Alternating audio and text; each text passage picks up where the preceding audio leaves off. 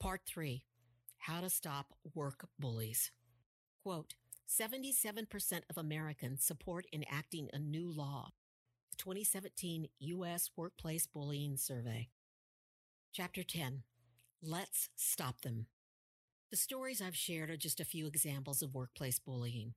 Think about Laura's, Anthony's, Pearl's, Carol's, and Gloria's stories, multiplied again and again and again, to the tune of millions of American workers. We have a problem, Houston, and it's not in space. It's here on Earth at work. Workplace bullying is hurting the best of us, while the bullies thrive like a cancer. Am I being overdramatic? Of course, but I'm angry. Aren't you? Here's the worst part. After years of research and surveys and the compiling of facts, the United States has not made progress towards passage of an anti-bullying workplace legislation. What? Why? The WBI, Workplace Bullying Institute, has worked diligently to make progress towards passage of the Anti-Bullying Healthy Workplace Bill. WBI researchers have been studying workplace bullying and conducting surveys since 1997. The problem is serious and growing. Still, strong workplace anti-bullying legislation has not been passed by any state legislature, and it has only been introduced in 30 states. An all-encompassing federal law does not exist. Here is where we stand in the United States of America. This information is from the Healthy Workplace Bill website. Quote, the U.S. is the last of Western democracies not to have a law forbidding bully-like conduct in the workplace. Scandinavian nations have explicit anti-bullying laws. Many of the EU nations have substantially more legal employee protections, which compel employers to prevent or correct bullying. Unquote. Britain is the place where the phrase workplace bullying was born. This happened in the 1980s and 1990s. Since then, Great Britain has enacted stronger and broader anti-harassment laws than the U.S. to cover bullying. In 2005, Ireland passed a strong health and safety code to address bullying. Chapter 11, The Healthy Workplace Bill. At the beginning of this book, I wrote, there is a Workplace Bullying Institute and a Healthy Workplace Bill, and a national campaign to make workplace bullying illegal. Like Obi-Wan Kenobi in Star Wars 4, they are our only hope. Our hope lies with people who established the Workplace Bullying Institute. They are responsible for conducting the research and producing the workplace bullying surveys. Here is some background. Since 2003, the Healthy Workplace Bill has been introduced in several state legislatures. The legislation would create protections against workplace bullying. Here's an excerpt from the bill. Quote, the critical definition of this cause of action is abusive work environment, which exists when the defendant, acting with malice, subjects an employee to abusive conduct so severe that it causes tangible harm to the employee. Unquote. One of the authors of the bill says he was extremely careful when drafting the legal definitions of bullying. Here's more.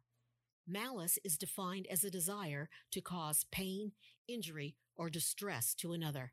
The supporters of the bill say this is a high legal standard, and it is likely some targets of harmful intentional bullying will encounter difficulty meeting this standard.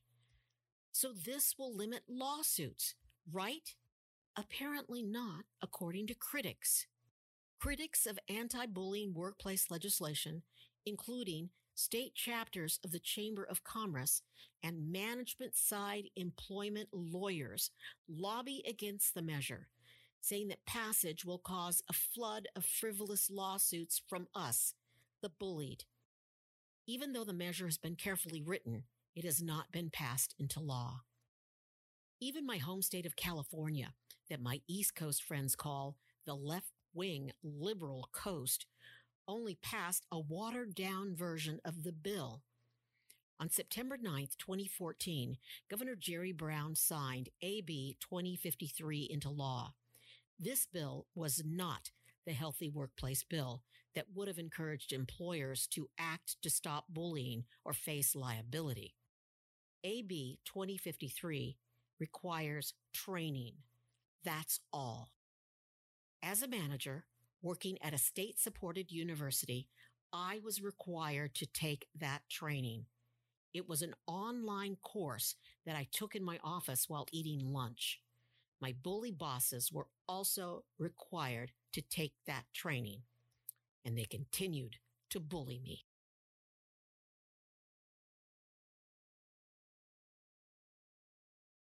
Chapter 12.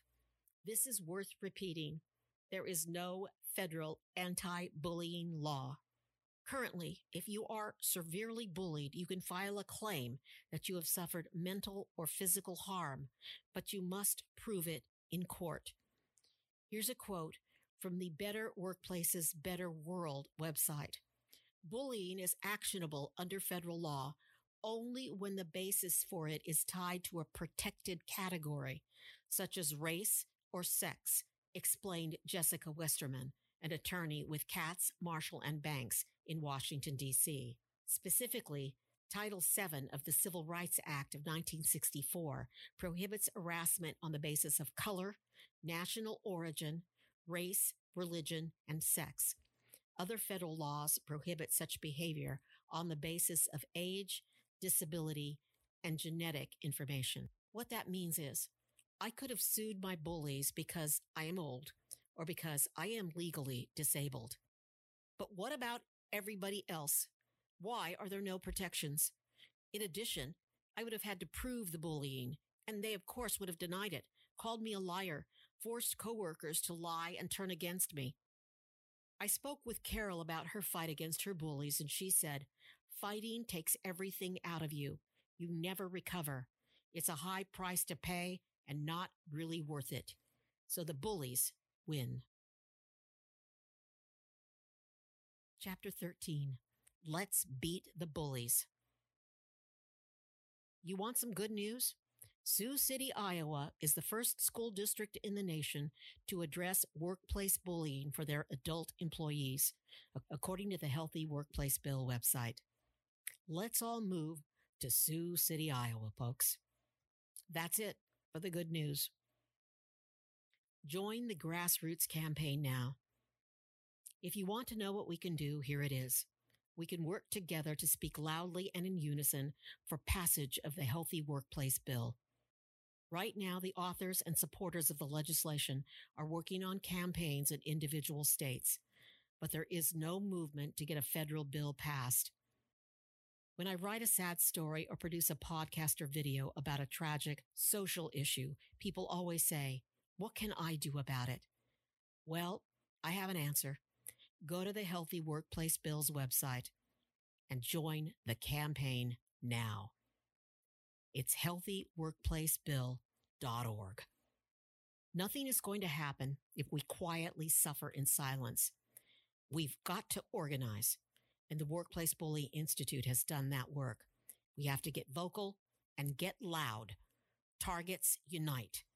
I will see you at the rally. What rally? The rally we're going to organize in 2020. The end. Let's make it the beginning of a good fight. This concludes Targeted by Bullies, Stories from Hell. Thank you for listening. The audiobook was written and narrated by Gloria Moraga and produced by Moraga Media. For more on bullies and other social and communications issues, please visit gloriamoraga.com and subscribe. Acknowledgements. I want to thank Alan Miller for editing this book. Alan is a real newsman, a great professor, and a wonderful editor, and a good friend. I want to thank Laura, Carol, Pearl, and Anthony, the workers also known as Targets, who took the time to tell me their stories for this book, audiobook, and my podcast. I also wish to thank those who are responsible for establishing the Workplace Bullying Institute. My goal was to write a series of blogs and produce podcasts on the workplace bully. I decided to tackle this short book after reading the works of Gary Namey, PhD, and his wife, Ruth Namey, PhD. Thank you for your inspiring work. Also, thank you to my models who appear throughout the book. And thanks to my family, the 3 A's, Alex, Aiden, and Araya.